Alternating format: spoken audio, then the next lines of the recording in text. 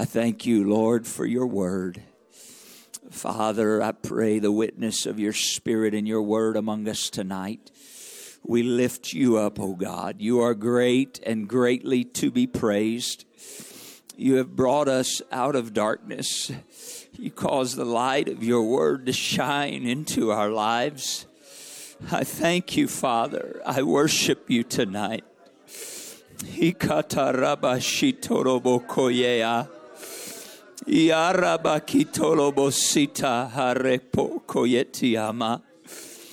Hallelujah. I thank you. You are faithful. You are just. You are good. I worship you, my Father. I worship you. Hallelujah, hallelujah, hallelujah, hallelujah.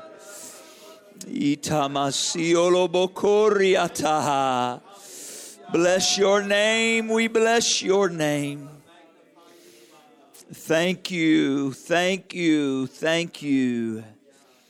Hallelujah. You feel the refreshing of His Spirit right there. Praise God, praise God, praise God. You know, sometimes you can be tired and come to the house of the Lord, but that's about how long it takes for Him to refresh your spirit. I feel the refreshing. Praise God. Praise God. You could be seated if you'd like to. I just want to dive right in tonight if we could do that. Amen. Praise God. Remember, my wife and Sister Tisha, they are traveling. They are dropping off girls at college. And they've arrived safely, and they should be coming back home tomorrow. Somewhere along the way, they should get in here. Praise God. Amen.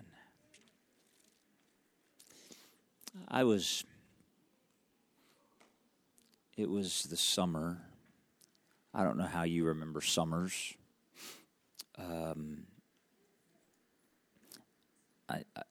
I think most people work this way, but I don't know how I work. I remember by events. And then for me to track time, not only do I remember the event, so I remember the event, and then I try to remember the address. The reason I try to remember the address is because as a child, we had 14 different addresses or more. By the time I was in my mid-teens, and so if I can remember the address, I can usually sort of trace back to a year, and then I can sort of... So it was the summer of 1978. Sort of sounds like a long time ago all of a sudden. Some of you are like, it was a long time ago. Summer of 1978 is one of those times where I have a childhood memory forever etched in my life. And I think I underestimated it. You know, when you're a child and you experience something in that moment, it's like the best thing that ever happened, depending on what it is. I remember one year at Christmas when our children were younger.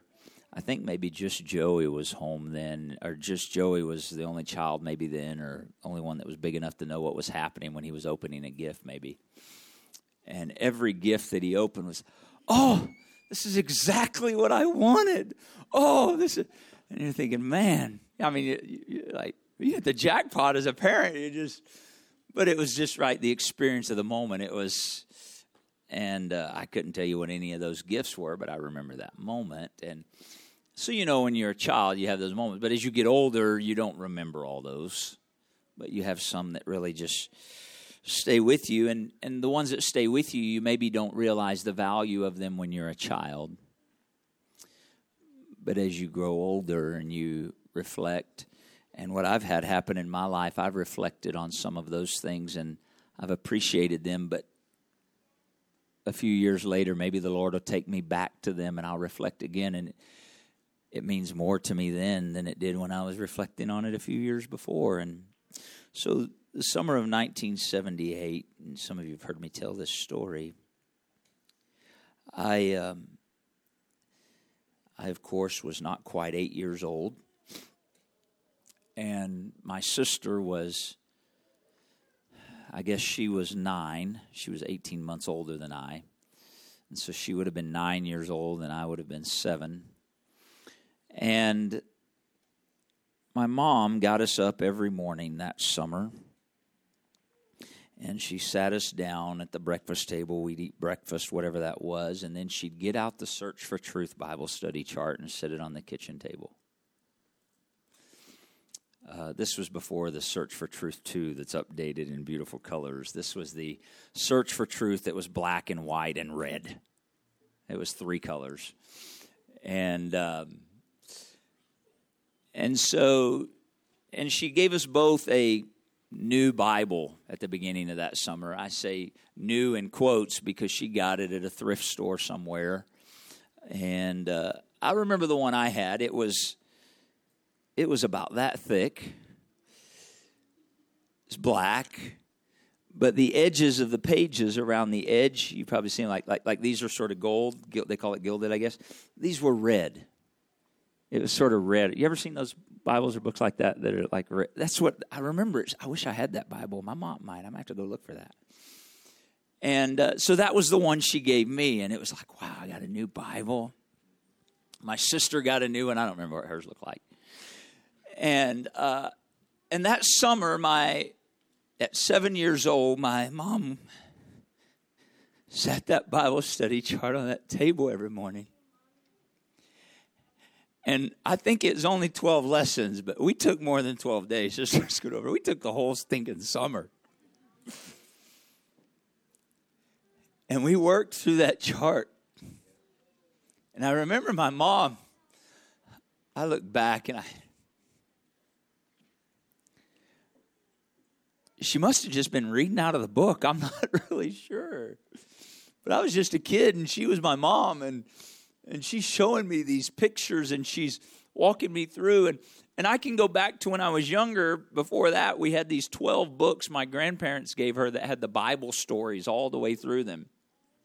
And this was before like just the highlight stories. This had all the stories. There were like 12 or 15 of them. And they started with Adam and Eve, and they ended in Revelation with the great white throne. And they had pictures, and I'm thinking, man, they'd scare kids to death by now if they picked up the last book before they worked. But when I was a small child, my mom would read those stories to us. And then that summer of 78, I guess she thought, well, this child's 7 years old. He's old enough now to start hearing this. And I can't imagine teaching a 7-year-old to search for truth. But she did. And I had that Bible. And if you've ever looked through one of those books, like one lesson has 60 scriptures listed in it, right? You can't read them all if you do one lesson in the time that it gives you. Like you're supposed to do it in 45 minutes. There's no way if you cover all those scriptures. But she covered all of those scriptures. We didn't miss any of them.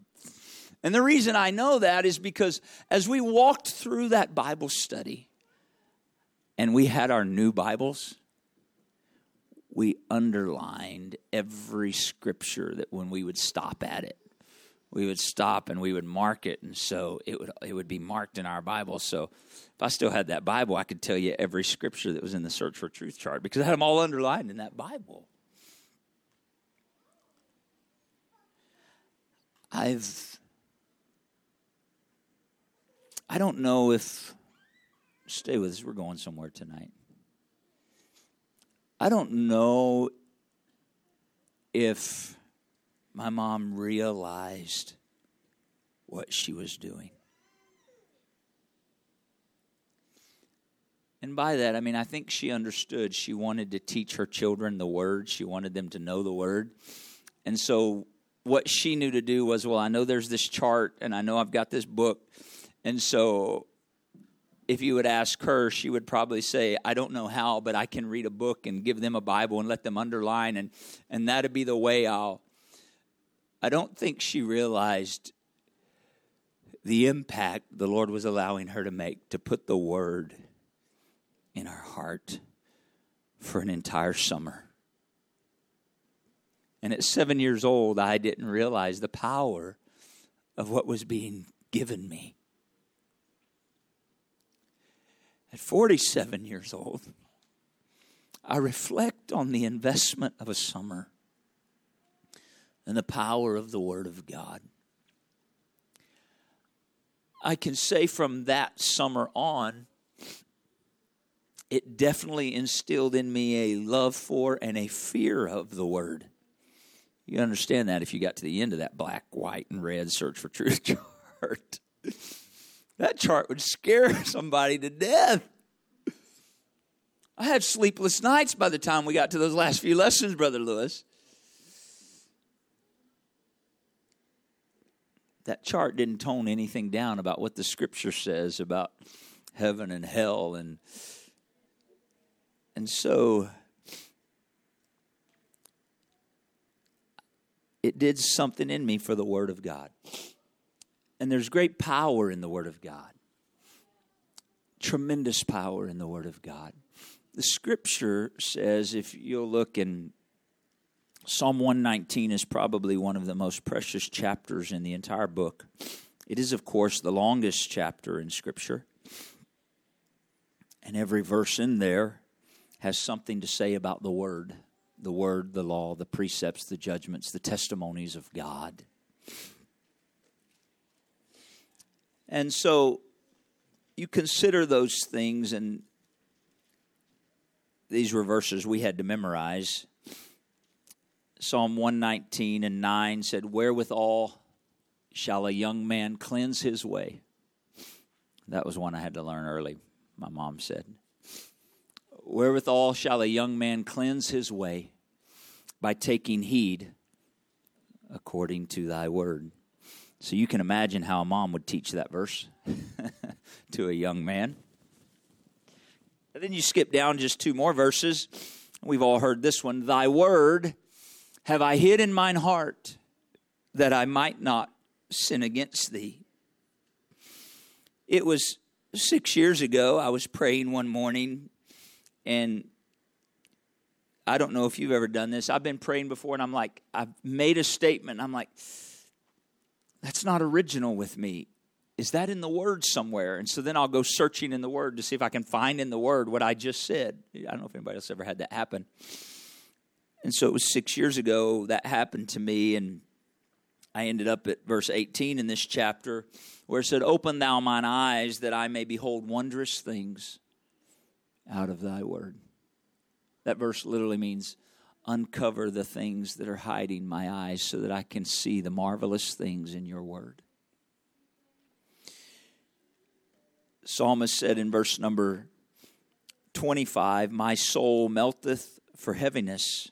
Strengthen me according to thy word."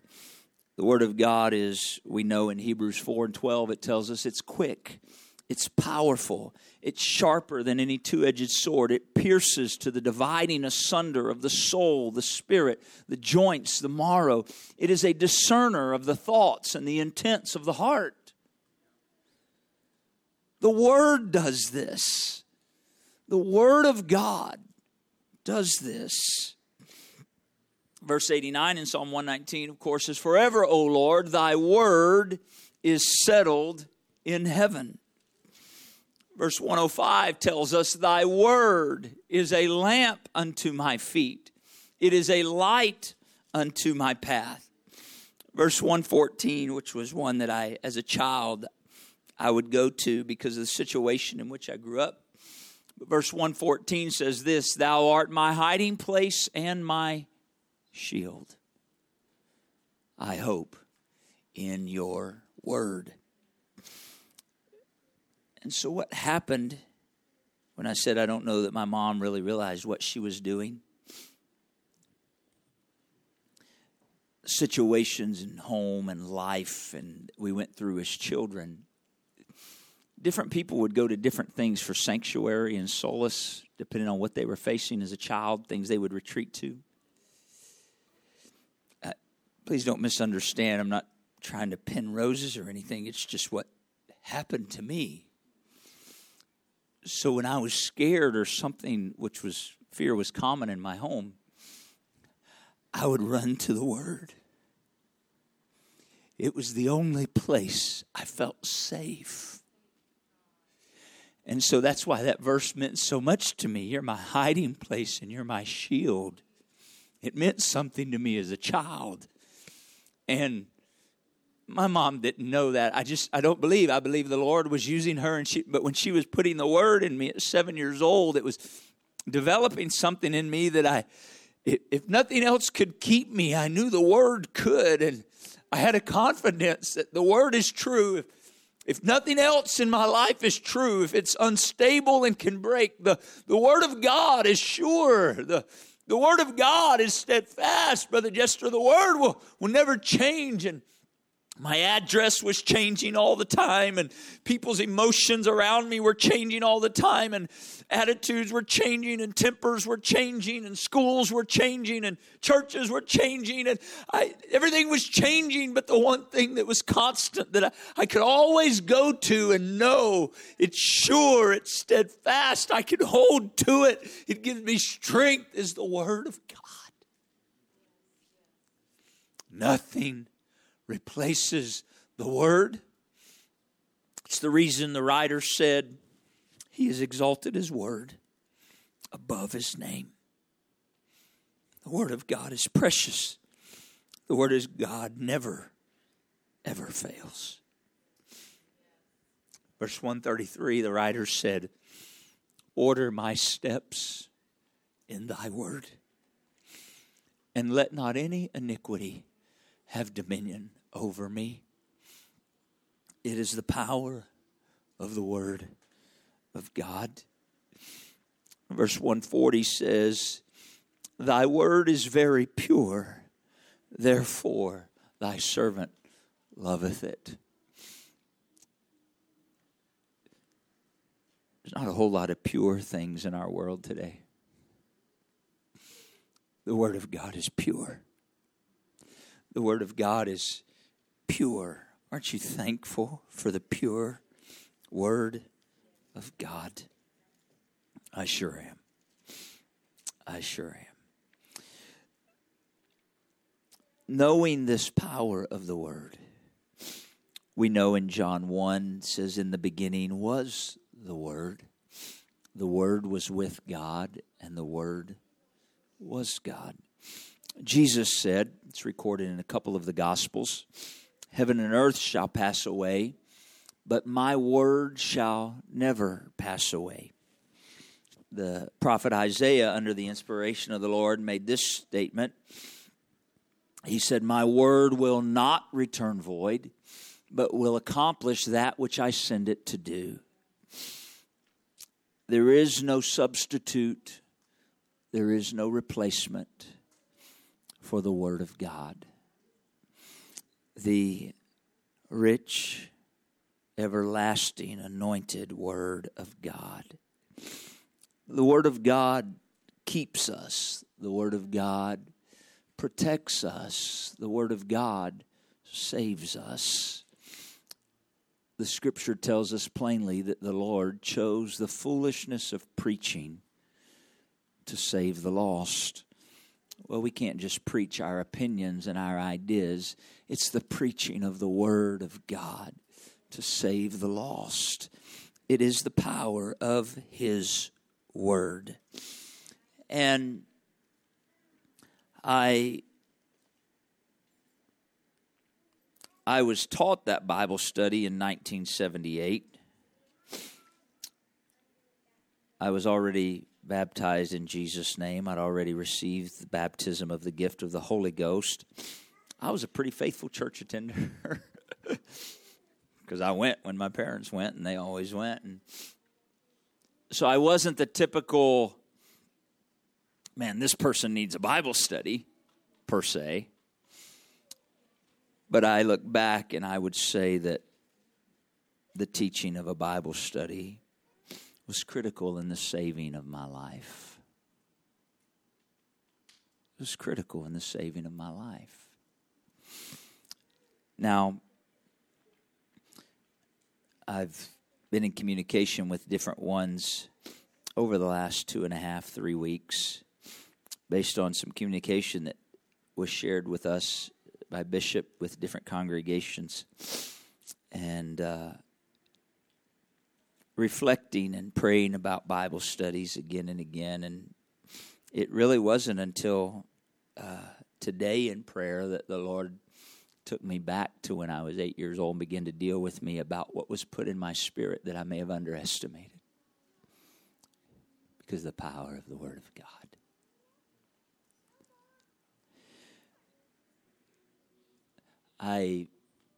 In considering these things and thinking about these things, and some aren't able to be here tonight, but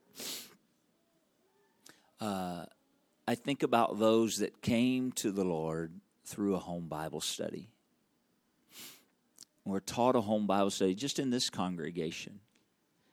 How many of you came to the Lord through a home Bible study in this congregation? Why don't you stand for just a moment? If a home Bible study brought you to this congregation, I want you to look. A home Bible study. That's 50%. Thank you. You can be seated.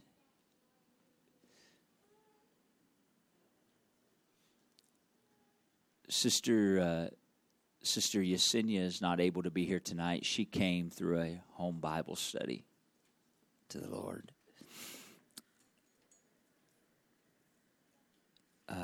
You look around and you look at those that were standing. I think I see Sister Brittany and I see Brother Joey and Sister Stephanie. I know they're a product of a home Bible study. I see Sister Priscilla and Brother Azario, and these products of a home Bible study. What's beautiful to me is, I don't know if you notice, Brother Lewis and Sister Julie. Brother Lewis and Sister Julie were a product of home Bible study. But what you may or may not realize is that Sister Brittany and the Charles and the Santos are a product of the Rodriguez teaching a home Bible study.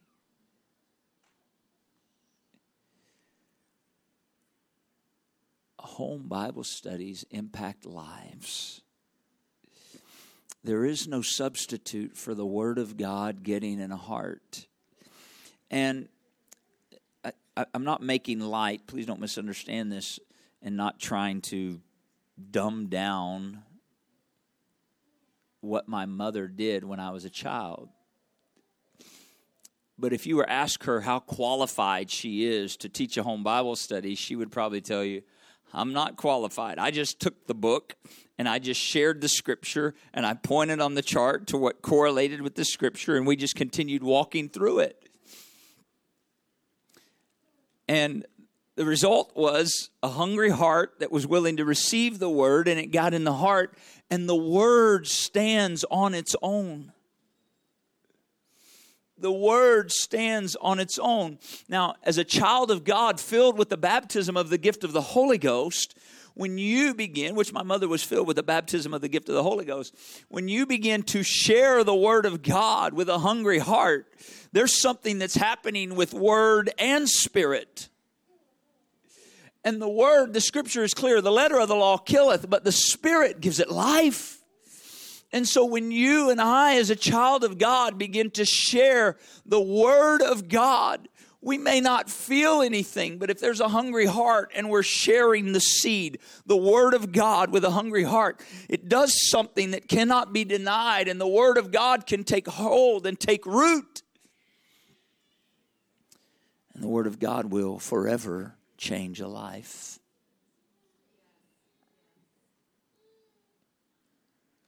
I think my mom would say this to you, and I think Brother Lewis and Sister Julie would say this, and Brother and Sister Santos. And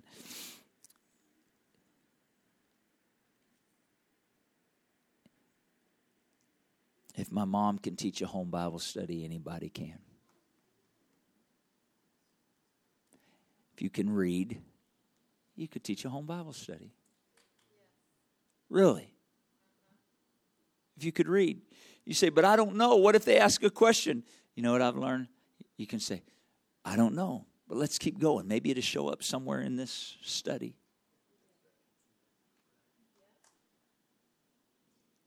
And you just keep sharing the word. And you keep sharing the word. And you keep sharing the word.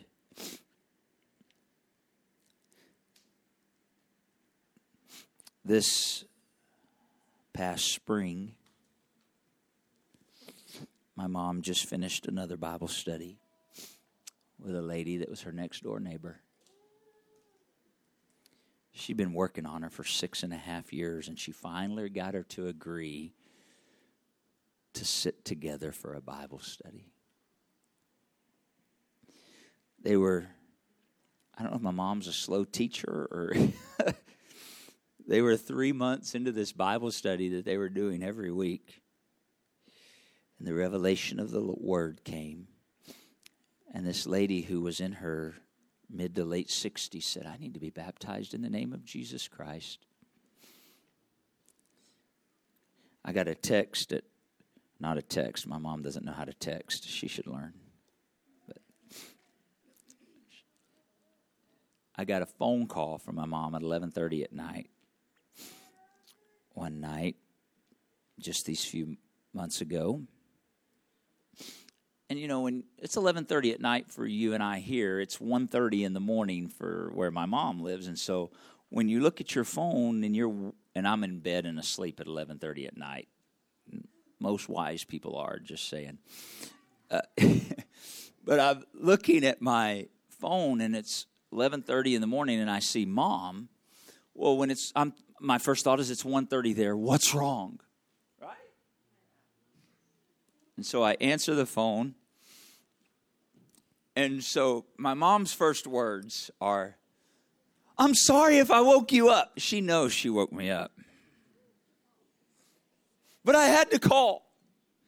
I'm like, what's going on, Mom? Are you okay? Oh, I'm fine. Guess what? She's all excited. Guess what, Mom? What? Joanne got the Holy Ghost tonight. And she was all excited because the Lord had filled her neighbor with the baptism of the gift of the Holy Ghost from a home Bible study.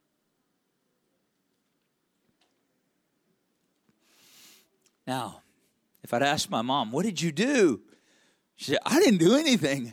She just agreed to let me walk her through this chart. And so I got the chart and the book and we worked through it and she saw it in the Word and finally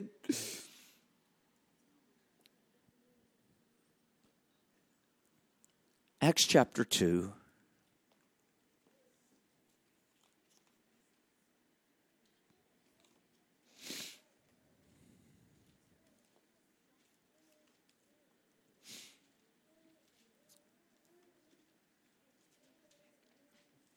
Verse 37. Acts 2 and 37. This, of course, is on the day of Pentecost. Many have been filled with the gift of the Holy Ghost as it was poured out in the upper room.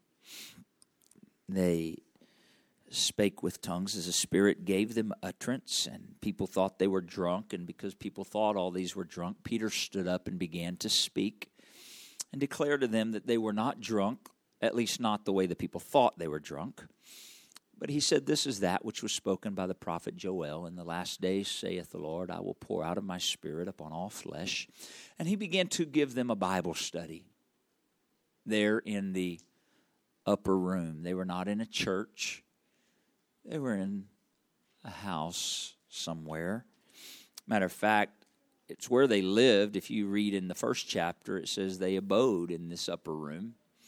And so they're in this house, and they heard what was happening, and they saw what was happening, and apparently some of them decided to come on in, and Peter and them invited them in, and there they were, and he began to give them a Bible study. And you can read through Acts chapter 2. He quotes the book of Joel. He quotes the Psalms in a couple of places. He's walking them through Scripture. And when they heard the Scripture, verse 37 says, and when they heard this, and he, of course, leads them through the Old Testament Scripture to let them know this Jesus that you crucified was both Lord and Christ. You were waiting for the Messiah. He came, and you missed it, and you killed him. And he showed them that through the Scripture. He gave them a Bible study. Now, when they heard this, what did they hear? They heard the Word of God. They heard a Bible study. When they heard it, they were pricked in their heart. And so they responded to the Word of God. And they said, men and brethren. The brethren are all the apostles that are there standing with Peter. Men and brethren, what shall we do? And Peter said to them, repent, be baptized every one of you in the name of Jesus Christ for the remission of sins, and you shall receive the gift of the Holy Ghost. For this promise is to you and to your children and them that are afar off, even as many as the Lord our God shall call. And with many other words did he testify and exhort, saying, save yourselves from this untoward generation.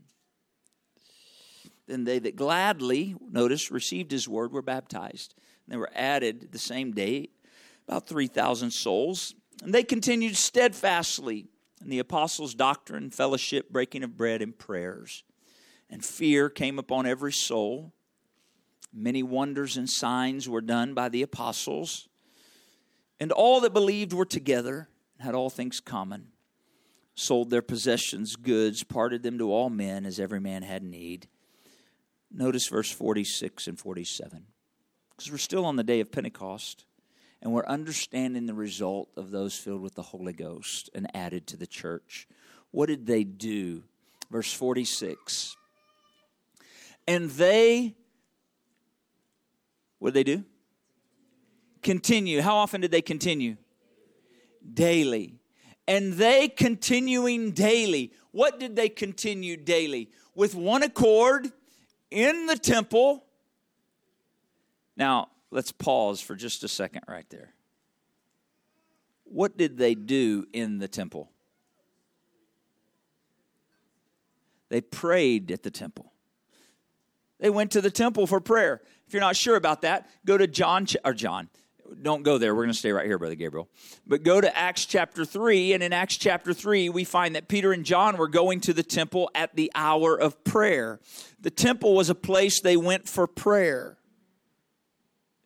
They didn't go to the temple for the word. They went to the synagogue for the word, if you were a Jew. The word was taught in the synagogue. The temple was a place of prayer and sacrifice. All right?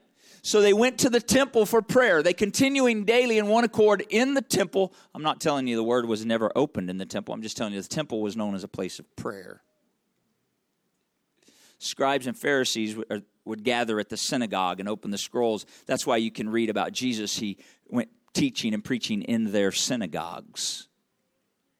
So, anyway, that was a digression. So they're continuing daily with one accord in the temple. That's a place they went for prayer. And breaking bread. Where'd they break bread at? House to house. And they did eat their meat with gladness and singleness of heart, praising God and having favor with all the people. And what did the Lord do because of what they continued in daily?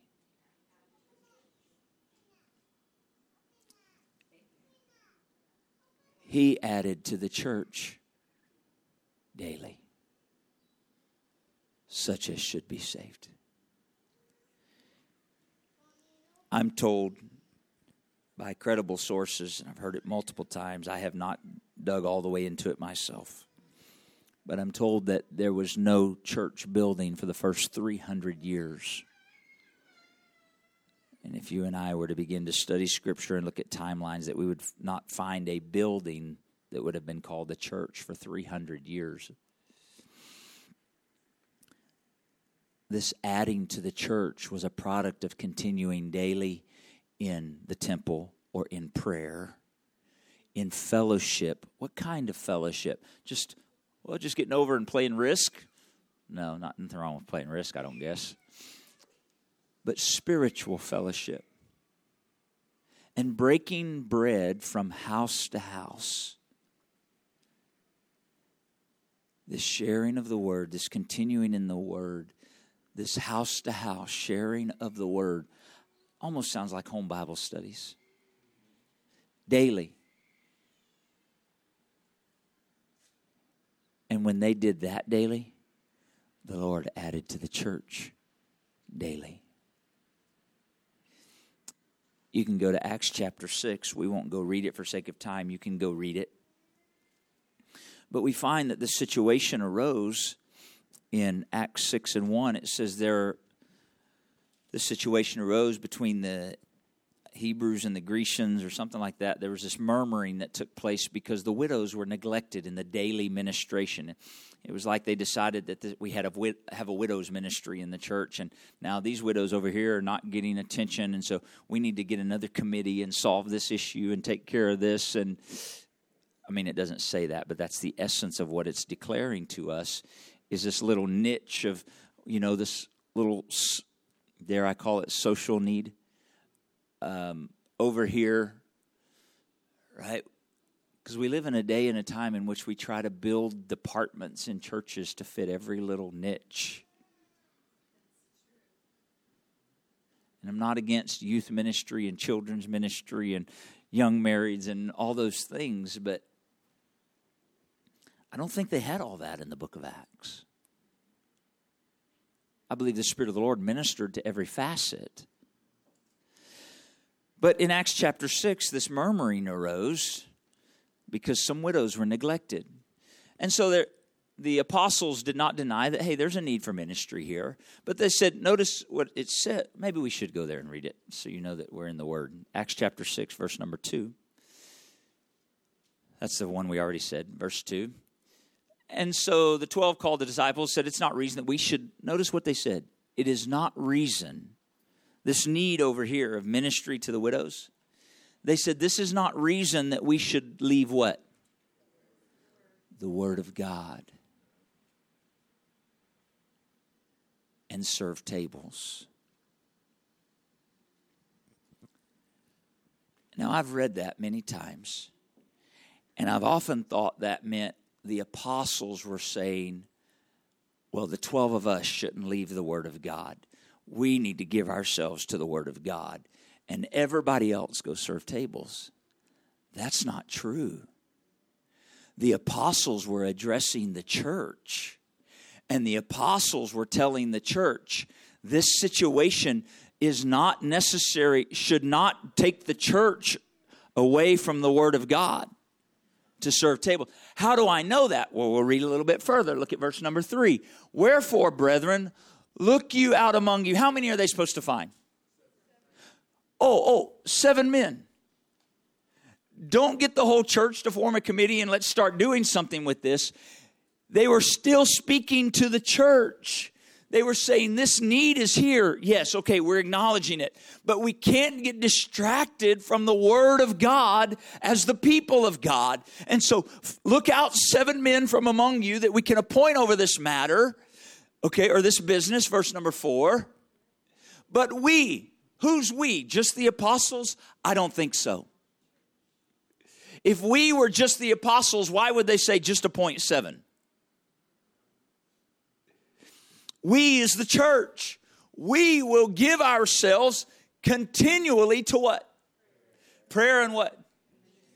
The ministry of the Word. That sounds an awful lot like Acts 2, verse 46 and 47. They continued daily in the temple, prayer, fellowship, breaking of bread from house to house. This is what we're going to do. You get 7 people to deal with this need of ministry over here, but it's not enough. Don't let it take us away. Now, verse number 5, watch. And the saying pleased the whole multitude. So they chose Stephen, a man full of faith, Holy Ghost, Philip, Prochorus, Nicanor, Timon, Parmenas, Nicholas, proselyte of Antioch, going on, verse 6. Whom they set before the apostles, and when they laid hands on them, prayed, and they laid their hands on them, verse 7. Now watch what happened. The Word of God did what? Did it increase because now there's 7 men serving tables? I don't think so. The Word of God increased because that murmuring that came that was trying to distract the church from its calling and its purpose was addressed and dealt with. And the church could again give themselves to prayer and the Word. Prayer and the ministry of the Word. And as soon as they did that, the Word of God increased. The number of disciples multiplied in Jerusalem greatly, and a great company of the priests were obedient to the faith.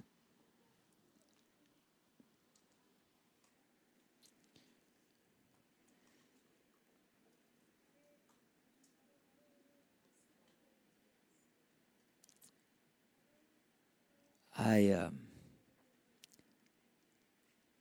had to repent for being distracted from the Word.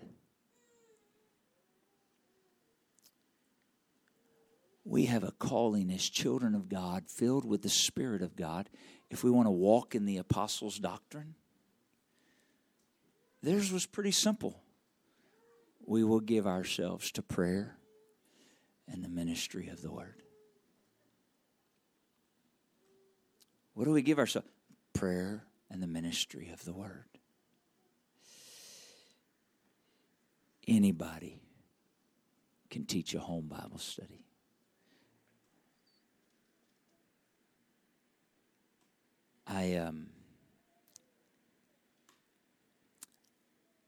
I've watched something happen in my lifetime that is a beautiful thing and speaks of the hour in which we live and the opportunity, the open door that is set before us. It is not an uncommon thing at all to walk into a public place today and see someone sitting there with a Bible open. That's changed in my lifetime. It really, really has.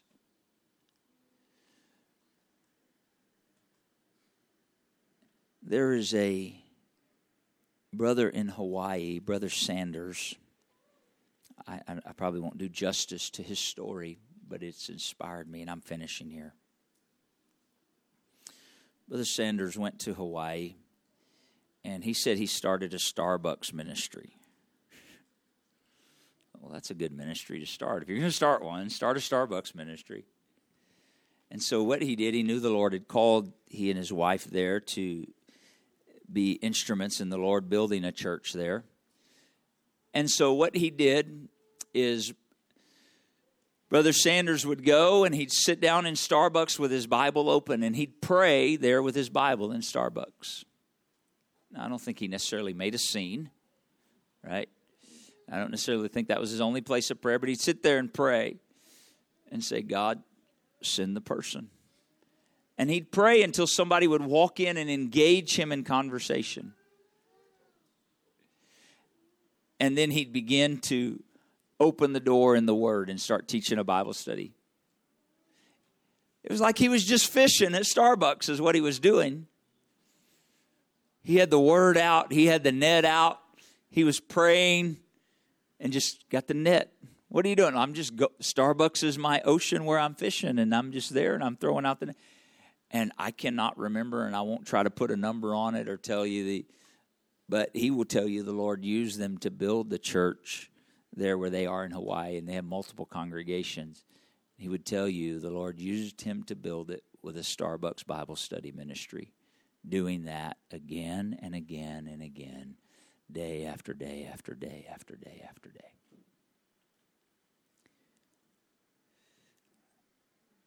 Why don't you stand with me tonight?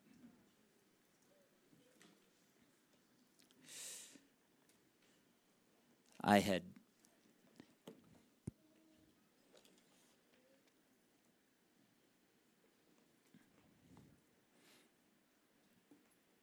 reached out to Brother Lewis and Sister Julie and Brother Zario and Sister Priscilla.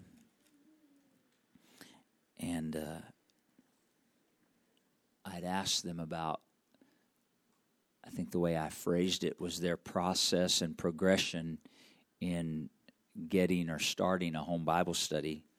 They gave me all kinds of stuff. And, both of them were very clear about, well, it takes a work of the Spirit first. But I'm going to ask them to come for just a minute before we close. They didn't know I was going to do this. I'm going to ask them to come right up. Maybe you guys can come right. We're going to make them a panel. How's that? You know what? You can sit back down for just a second. Brother Zario, Sister Priscilla, Brother Lewis, Sister Julie, come on up here. Why don't you guys, why don't you guys pull these chairs right up here? You're going to be this illustrious panel. Look at that. Thank you, Brother Flowers.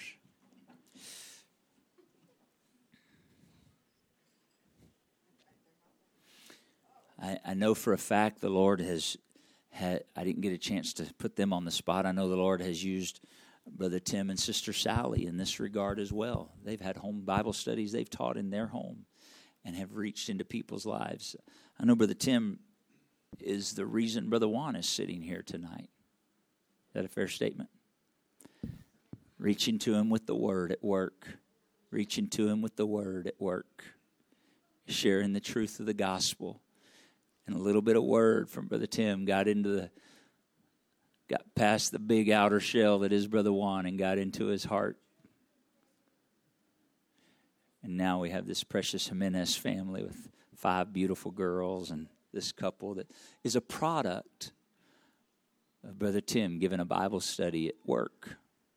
Oh, it wasn't here's a chart, let's stop for an hour, but it was, here's a little bit of word. No, brother, there's a little bit of word and planting the word daily. You guys got microphone? Isn't this beautiful? You guys want to ask them questions?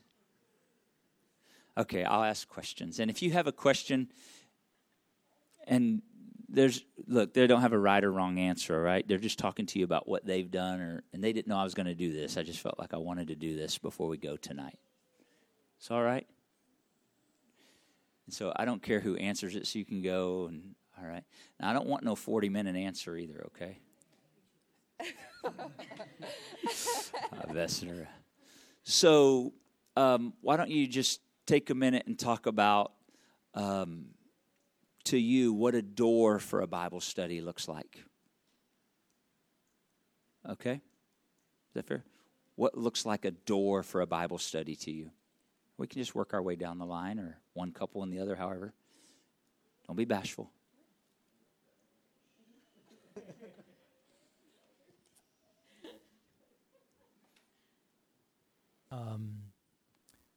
A door would probably be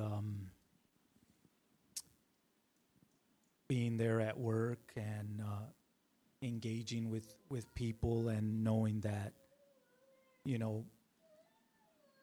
God opened up a conversation, for you to just minister to that person. And then pretty soon when, you're talking to that person, it's like you're exchanging ministry, and it's like they're just receiving from whatever's inside of you, whatever God's placed in you, from prayer. Okay. So, you don't wait to do the Bible study at the Bible study. So it starts before the formal Bible study. The Bible study's already started because of that open door. Okay. All right. And anybody, the other, add anything to that or something different? Good. Get that up there. I think that it just, it starts with just, like I kind of shared in the text message when you asked me, of just your lifestyle, of being in the Word and prayer and just living it out and express it. It's an expression to everyone else. Everyone else sees it, and it begins to open up a way of conversation. They begin to ask questions like, hey, I noticed this about you. Or I noticed this, you don't seem like other people, or you don't talk like this. And they begin to ask questions like, well, what is that? What is that about? And then you begin to explain it to them. Obviously the Lord leads by His Spirit, and, sharing scriptures. And, there's been so many doors that have opened up just from conversations, just about someone asking me, why this, or how come you don't look this way, or how come you don't talk this way. So, but yeah. Okay. And a lot, kind of what Lewis was saying, going along with that. Excellent. And the scripture says we are living epistles. Yes. Known and read of all men. An epistle is a letter, right? We are living letters. And so, but I think something significant was said there. When they ask, I respond with why. Right? So recognizing when they engage me. Very good. Okay. I'll just say, I think the reality is that we come in contact with people all the time, every day, throughout the day, at the grocery store, at our job, in our families even. And there's opportunities all the time that God will place before us, and sometimes we miss it because we're so concerned about the task at hand. But every person that you come in contact with is an opportunity to share the word. and you should take it if the Lord leads you to do so. Because I don't know, there's times I'll run into somebody, and then I'll run into him again, and I'll run into him again, and it's the Lord's like trying to like push you to have that conversation with them. All you got to do is open your mouth and say, you know what the Word of God says, or you know what, I want to pray with you about that situation, because people will just tell you. I mean, you will be in the grocery store line, and someone's telling you about their dog dying, or you know, they lost their job, or whatever issue they have. People just spill, and you have that's an opportunity to open up for a study or to pray with someone, and everything's an opportunity. To go off of what everybody said, just witnessing, simply being a witness. I found in a couple of the Bible studies prior to us teaching, prior to the Lord opening the doors, we were just witnessing. I remember just being excited about what God is doing, and then I see this excitement in the person's eyes, and they, you know, they're engaging. There's an open heart. God has already been working on their heart, and it just sort of comes up like, well, you know, would you like to sit down and open the Word together? You know, we'd love to share the Word with you, and you know, then of course you come up with common times and places, and but witnessing, simply witnessing and letting the person respond. Also, really quickly, ladies, I didn't get that text message until this morning. So when we prayed for Bible studies last night, that wasn't off of something I had already heard. I believe the Holy Spirit was leading us last night when we prayed. That was not until this morning for the ladies who were here. Praise God. I believe that. I didn't know that the ladies prayed for home Bible studies last night, so it's a witness of the Holy Ghost. Amen. Praise God. Anybody have a question? Sister Schoonover. I'm curious as to what kind of Bible study you prefer. Do you just go by what the need is, or do you follow explore God's Word, search for truth, into His marvelous light? What do you like? Do you feel is the most effective? I personally like to give a person just a short set of Bible studies in case they walk away. And in that short set of Bible studies, I teach what the Bible is, who Jesus is, the death, burial, and resurrection, the gospel, and filling of the Holy Ghost. And if they leave after that, I've given all that I can give. That'll come back to them eventually. That word will not come back void. And that's what I want to give. And so it takes 4 Bible studies to do that. You can get them in 4 weeks or 4 days or whatever you have. That's, I think, the best. And then after that, we use the search for truth, if we can continue to keep them in Bible study, or as the Lord would stop us from teaching something like that and continue to teach a certain subject. But So I know with us, we like to, first of all, teach them on, you know, who God is, who the deity of Jesus was, God incarnate, and then the name, and then salvation, and then go into, because I believe they got to know who God is before you start teaching them on repentance and baptism and filling of the Holy, you know, Spirit, and then from there, that's just kind of like the foundation, and like I feel like the biblical principles, and then going into like the search for truth or something similar to that, and then, you know, there's times when we're just in prayer that day and we feel led to share, you know, on something else, and it's not the search for truth. It's just however the Lord's leading us that day, and what we feel the need is, and just the leading of His Spirit. But we do like to go through the search for truth and start in the beginning to show them, you know, the history of God's people, His love, and I shared some of this stuff with Elder, and but His love and just everything that the Word is, you know, and so yeah. And when we have been in Bible studies a couple times, people had questions. And so we felt a leading of the Lord to answer those questions, and the Bible study went a whole other direction, but it really ministered to the people who would ask the questions. Or Yeah, I know that it's kind of, but I remember, you know, doing the Bible study, having a set, you know, thing of that we're doing this search for truth on topic, if it would be Moses or Noah, and then we start talking about something else, and the Lord, you know, the Spirit of the Lord's leading in another direction, and we're talking about that rather than the Bible study we thought we were going to be teaching, and then we just gave it to him as homework and said, we'll come back, you know, next week and we'll talk about what you learned from reading it on your own, And I feel like there's something critical about that as well, having them read it on their own and bringing it back at times and talking about it and getting what they got out of it. So, yeah.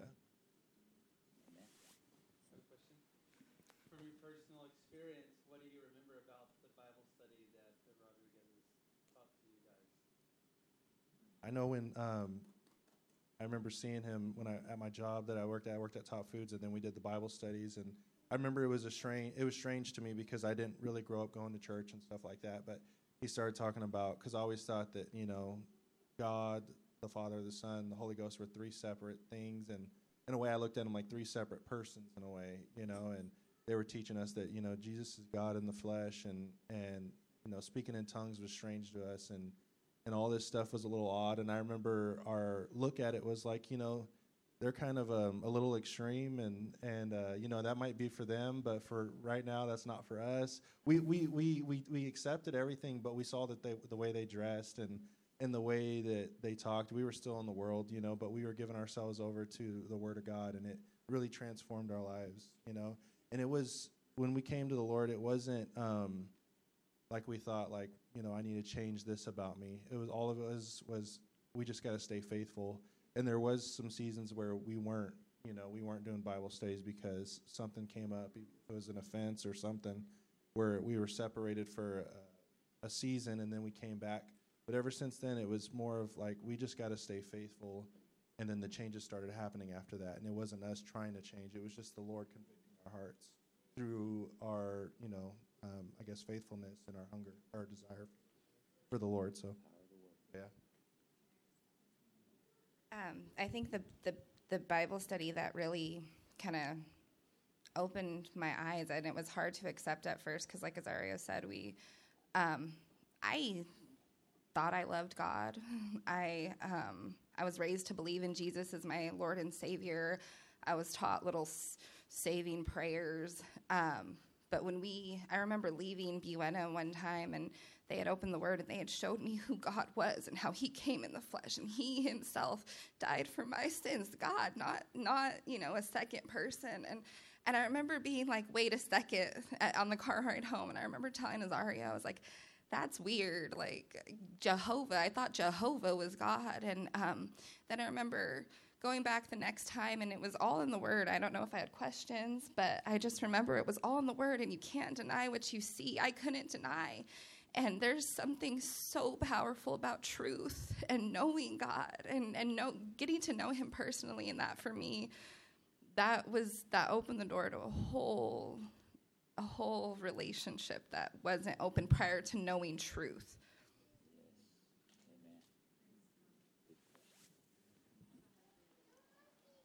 Any other questions tonight? Yes. So you're talking about how we're epistles, and I think most all of us understand that, and we talk about the Lord, where we go, and all of that. How does it translate into a home Bible study, though? So, like, are these people that you're in constant contact with anyway? Are they trafficking in and out of your home? Are you inviting them over?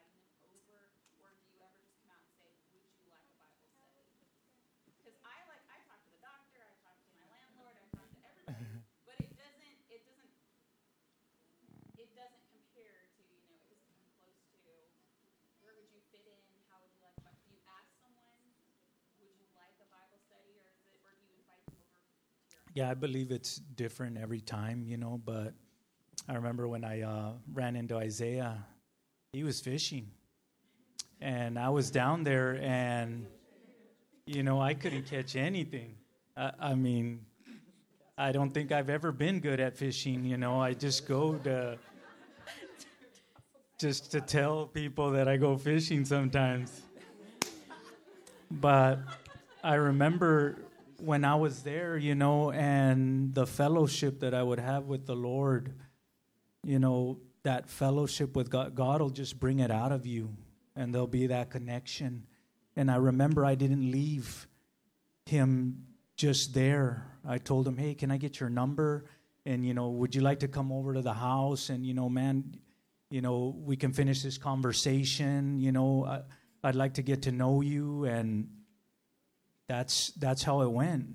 He gave me his number, and he came over to the house. And after that, it transitioned into Bible studies. And, connecting him into the group. And, I remember when he came, the Lord filled him with the Holy Ghost. And it wasn't something that we could produce or anything. It's just God wanted to fill him then and there and connect him. And ever since then, he's been... And then I will say, you can also trick people. Just kidding. When I started teaching Bible studies, I said, Brittany, you got to let me practice on you. I got to practice teaching Bible studies. You let me practice on you? And I think it was like 3 Bible studies in, and she was in the heart of repentance, and it was amazing. And Sandra asked me for Bible studies on several occasions. So, it's just different every time, and the Lord will lead you. I think sometimes you'll meet people and there won't be. How much do you attribute to a already scheduled weekly Bible study that you're able to invite them to? Yeah, and your experience of all the Bible studies that you've had, I know you often have had a scheduled weekly Bible study, and you just referred to it as the Bible study, and you would bring people. How much of your Bible study teaching has lent itself to that environment or made it easy for you to get them to come because it's something that's, you're doing it every week? We currently have 4 people in our home Bible study right now. They're there because there was a Bible study there. And so what percentage that would be about 75% of the people there. Anything that anybody else would add on to that question about how do you get them from a conversation to into your home or start about Sister Priscilla? I think just having connections, like making a personal connection, because from what I've experienced is it's somebody who the relationship, it goes beyond, just, hey, you want to have a Bible study, or it's just, conversating, letting them know that you are interested in them genuinely, and so it's just a connection, and like a friendship, and then that they invite people who they have friendships with, and so then you meet people that you've never seen before, and so I think it's all about just initial connections and genuine connections and connections. Yes.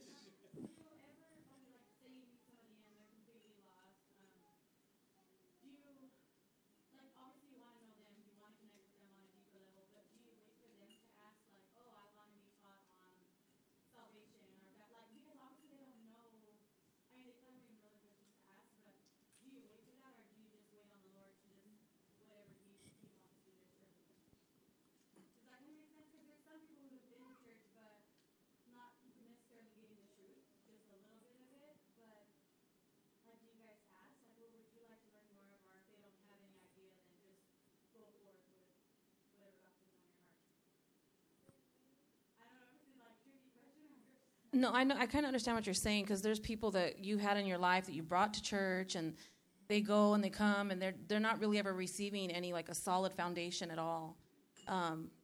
You have to kind of work around that sometimes. You have to really maybe offer that, open that up.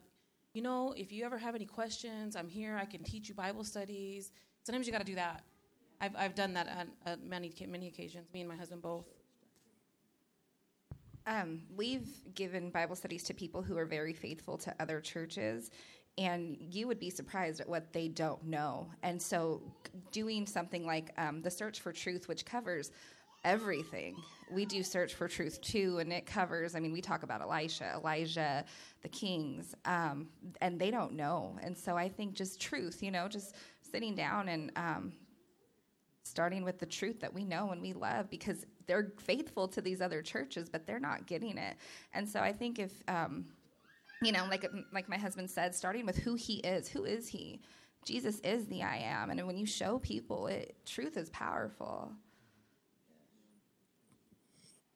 It's a great example. The word stands on itself, on its own. And I think that's something that, if I would add, that's very important to remember when we're teaching a Bible study. We're not trying to convince people of some denominational way. We're sharing the Word of God. The Word of God is truth. The Word of God will stand on its own. And so when we share the Word of God, revelation begins to come to a hungry heart. And they're saying, I see this in Scripture. Hold on, what I see is different than what I've heard somebody telling me. But what I see in the Scripture, that's revelation. And that's given by the Lord to the hungry heart. So, Sister, please.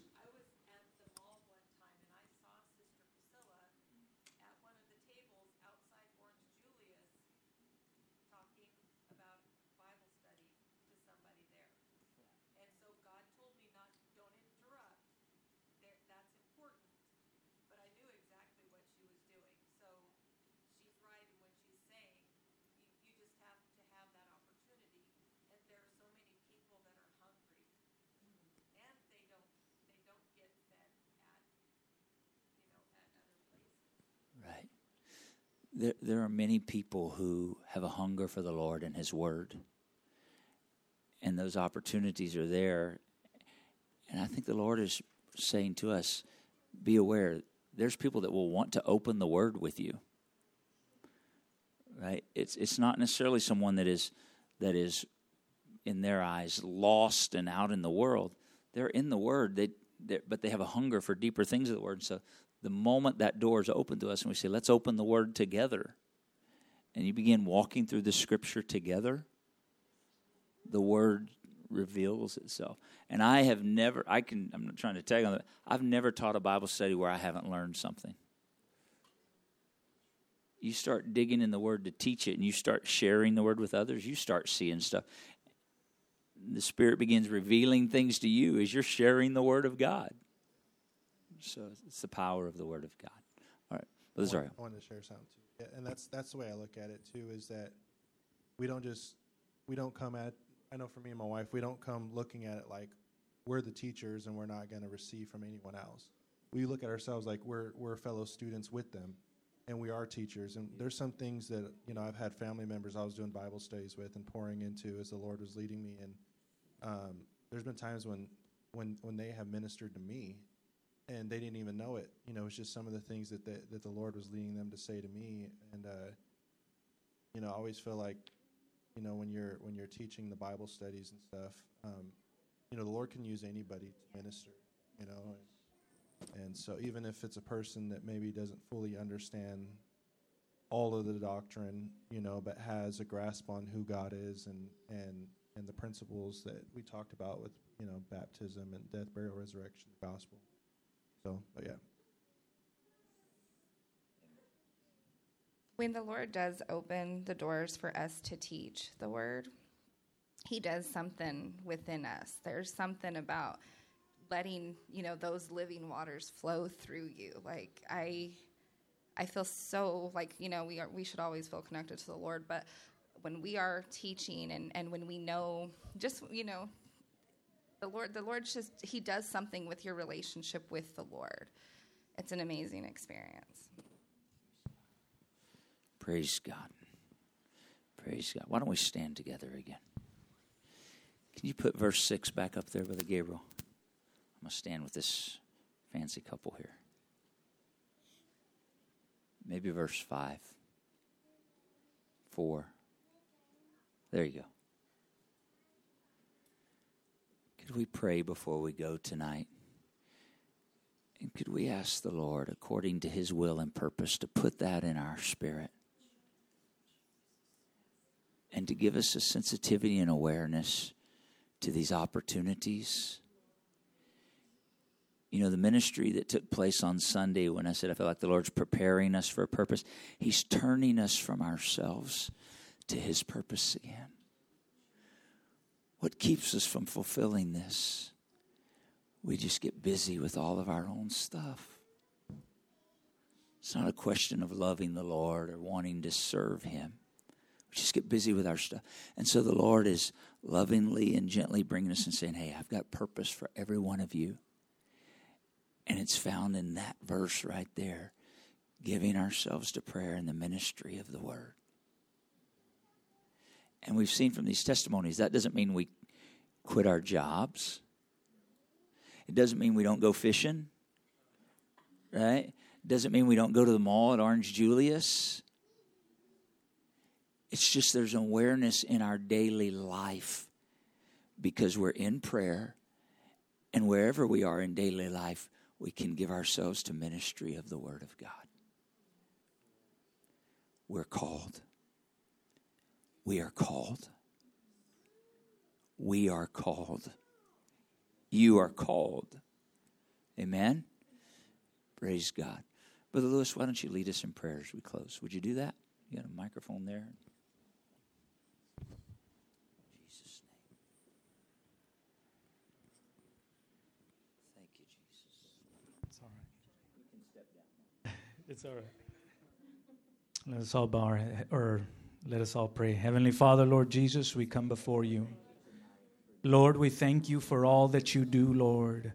I thank you, Jesus. Lord, I pray as you send us, Lord God, I pray that you would quicken, Father, our spirits, Lord God, to reach, Father, Lord God.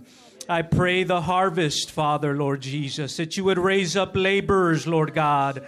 Father, in this fold, Lord God, I pray in the name of Jesus, hallelujah, that you would raise up laborers, Lord God, with your heart, your loving kindness and tenderness, Lord God, to go out, Father.